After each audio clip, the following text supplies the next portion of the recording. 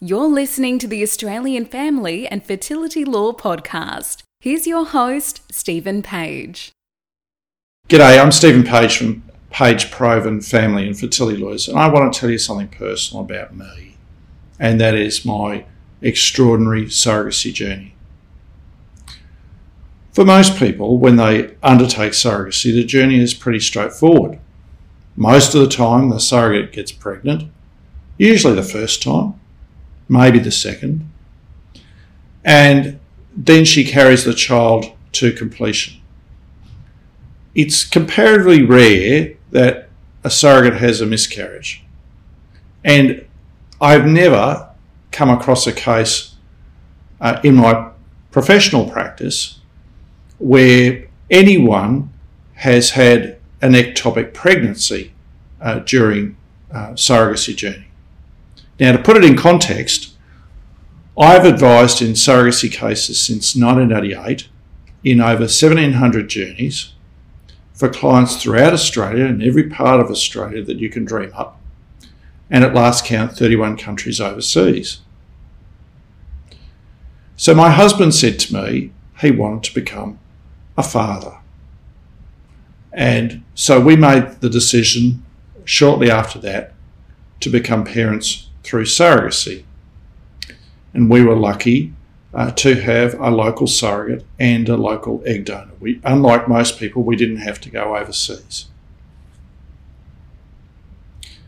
Well, our surrogacy journey was complex. The starting point was finances were a bit tighter than I would have liked.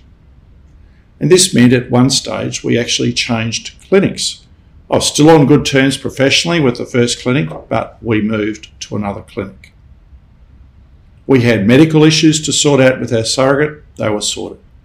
We had medical issues to sort out with our egg donor, they were sorted. And then embryos were created that seemed to work, and then we went to the first implantation. That worked.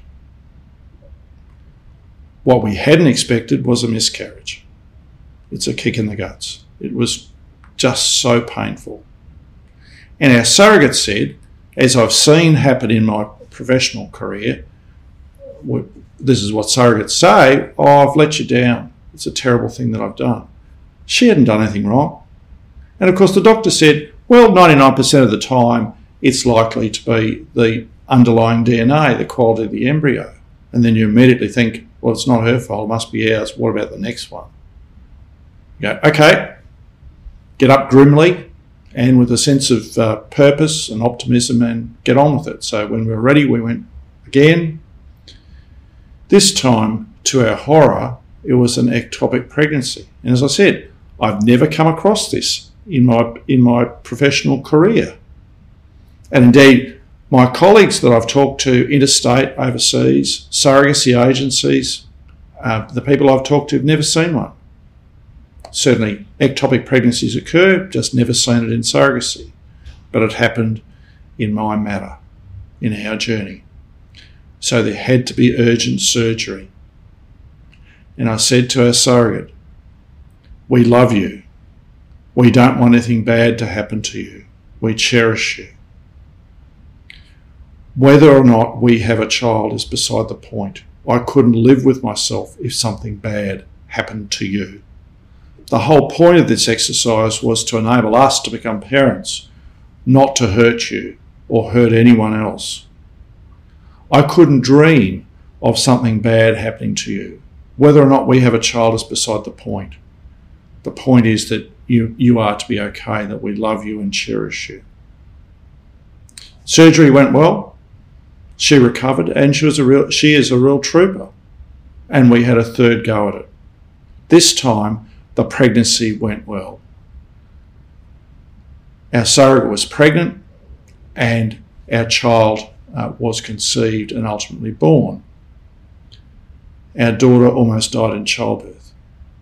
There's nothing quite like it when you hear the midwife say in the birthing suite, darling, don't die on me. And she wasn't talking to our surrogate, she was talking to our unborn child. It was one of those funny things that happened when my husband, after X number of hours of labour, went home to feed the cats. And when he left, not much had happened. When he came back, not much had happened, except in the intervening 2-hour period, our daughter had almost died in utero. Luckily, she was born okay. In the early hours of the morning, we were lucky to have our own room with our baby. That night, our surrogate was able to be discharged from the hospital until the hospital said, "You are the only parent and the child has to stay in overnight."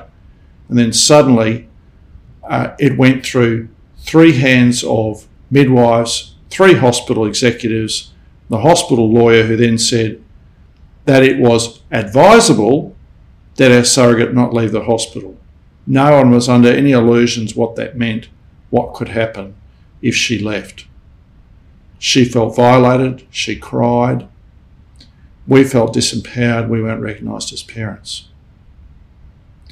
Subsequently, we obtained an order from the Children's Court that recognised us as the parents, but I'll talk about that in another video. Thanks for listening. If you have any questions, please don't hesitate reaching out to Stephen at pageproven.com.au.